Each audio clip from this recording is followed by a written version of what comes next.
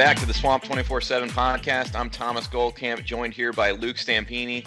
We have some breaking news, so we wanted to get you a quick episode to kind of break down the latest. Luke, why don't you go ahead and fill us in on the big news for Florida?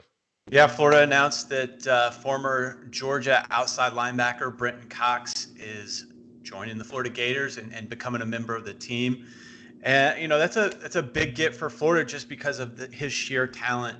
Coming out of high school, he was a 5-star recruit.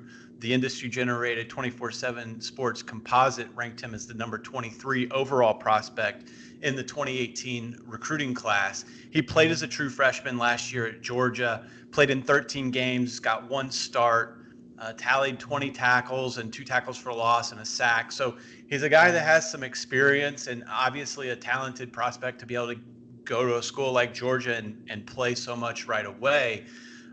Coming out of high school, I saw him several different times, and he was a little bit different than I guess most high school defensive ends in the fact that he kind of had some bulk to him. He was pushing 250 pounds in high school, and at 6'4". And if you look at some of the defensive ends and those bucks that Florida has signed lately, buck, outside linebacker, whatever the title you want to give them, similar to what Brenton Cox will probably play. Florida signed a lot of guys that are in that 215-pound range, with Chris Bogle, Muhammad Diabate, and Lloyd Summerall, and those types, where Brenton, doesn't really, he's obviously been in an SEC strength and conditioning program for a year already, but coming out of high school, he didn't need that, bulk added to him. And so he was more of a ready-made player, than maybe what Florida has been able to sign lately. Luke, obviously, this is big news in some ways, just from a numbers, a star standpoint. You look at Florida's roster going into 2019, they didn't have a 5-star on the roster. And suddenly you add a guy like Brenton Cox. What does that do in terms of starting to change? I think maybe some of the perceptions about the way Dan Mullen recruits, because this is not the first time he's landed an elite transfer. Yeah, I think this is kind of the new way of college football. The way the transfer market is, you have to leave space for guys like this. You mentioned Florida was able to land Van Jefferson from Ole Miss, and they were able to land Trayvon Grimes from Ohio State, 2 guys that are going to be, have big roles in the wide receiving corps this year, as well as they've gone and helped out the defensive line over the past couple recruiting cycles as well via the transfer portal. And so no matter how you get the talent on your roster, whether you sign them out of high school, whether you get them on as a transfer, talent is talent, and any way you can improve the talent, top to bottom on your roster, I think is a good thing. Luke, you talked about him a little bit physically. Did you have any impressions of how Cox was as a player in terms of what things he can add to that buck position? No, I mean, he brings obviously quickness, but he also has that power, and I think that's where that pushing 250 pounds comes in. He had a nice blend of both. I remember writing about him at the Under Armour All-American game, one of the best high school All-American games there is, and a lot of top talent participated in that game. And in that contest, he was able to record 2 sacks and 3 tackles for loss, and made an impact, on the game. And so whether it's getting after the quarterback or stuffing the run, I think he's able to do both, and that's something that he can bring to Florida's defense. And we talked about it a little bit on our last podcast about when we were talking about the nickelback position, how, Florida likes to get guys that can play multiple spots and stick him in these, these positions where you're not really sure if he's going to end up playing a nickel or, say weak side linebacker on any given snap. I think when you add guys like Cox that are a little bit bigger, kind of in the same mold as Jonathan Greener, the graduate transfer that Florida added from Louisville this offseason, you have the ability to put those guys on the field, and you're not really sure if Cox is going to be playing that buck role or if he'll be playing, more strong side end role. And so that makes it less predictable for offenses, I think, to be able to pick up where the pass rush is coming from. I also think, too, we were looking at the roster, months ago and kind of looking at the glut of buck types that Florida had recruited. You mentioned them, the guys in the 215 type pound range, the Mahmoud Diabate, the Bogles, the Lloyd Summeralls, those types of guys, and wondering if, maybe Florida was going a little too heavy on those guys. You get so many guys that are light You're going to have to bulk some of them up. It seems like in the last couple months, Florida's realized that, okay, maybe we need a little bit more bulk, in that buck position, in that end position. You add guys like Jonathan Greenard and Brenton Cox, I think you start to get a little bit more of that size, and I think that'll be helpful for Florida. Absolutely. And you mentioned the position versatility, and I think he's got the size that he can flip over to that strong side, as you mentioned, and he can be that outside linebacker buck and sometimes drop into coverage if he needs to. Ultimately, this is a guy who's an SEC starter that you're adding to your team already. Coming out of Georgia's spring game, they had him up there, first team Jack linebacker.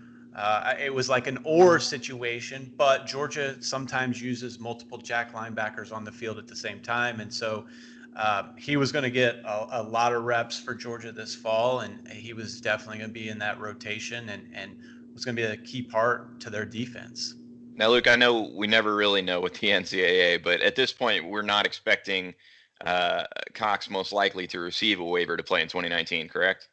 That would be my guess. But as you said, we're not sure, what they can go to the NCAA with and potentially try to get that waiver. I would venture a guess is probably not going to play or be allowed to play this year for the Gators. Even if he is allowed to play, like he's joining fall camp so late, I just don't see him making an impact. Certainly not week 1 versus Miami.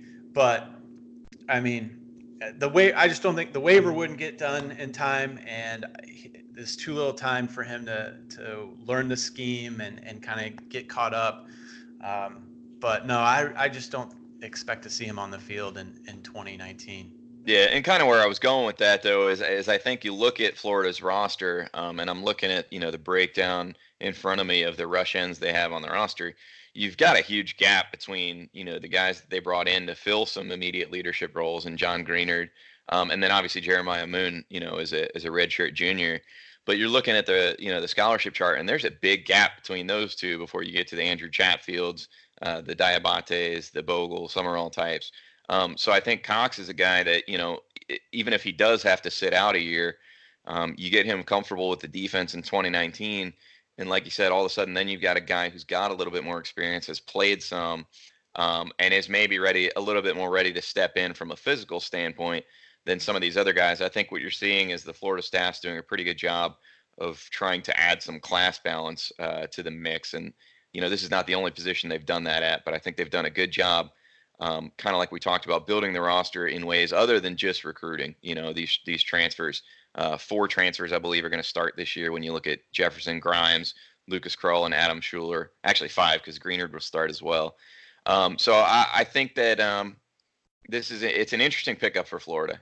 For whatever reason, whatever the reasons were that Cox is opting to leave Georgia, I don't think you can look at this as anything but a positive for Florida. In terms of the quality of talent you're adding, especially at a position where maybe you needed to fill some gaps in the depth chart.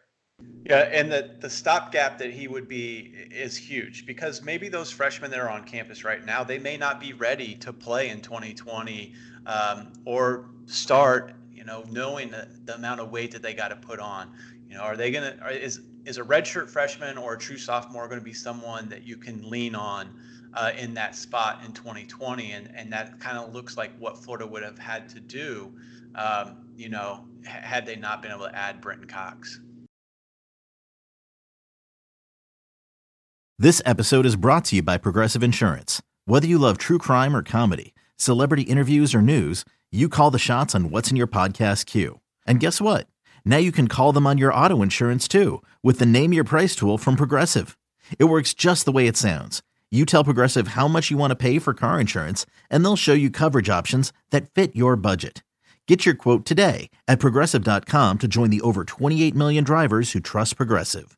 Progressive Casualty Insurance Company and Affiliates.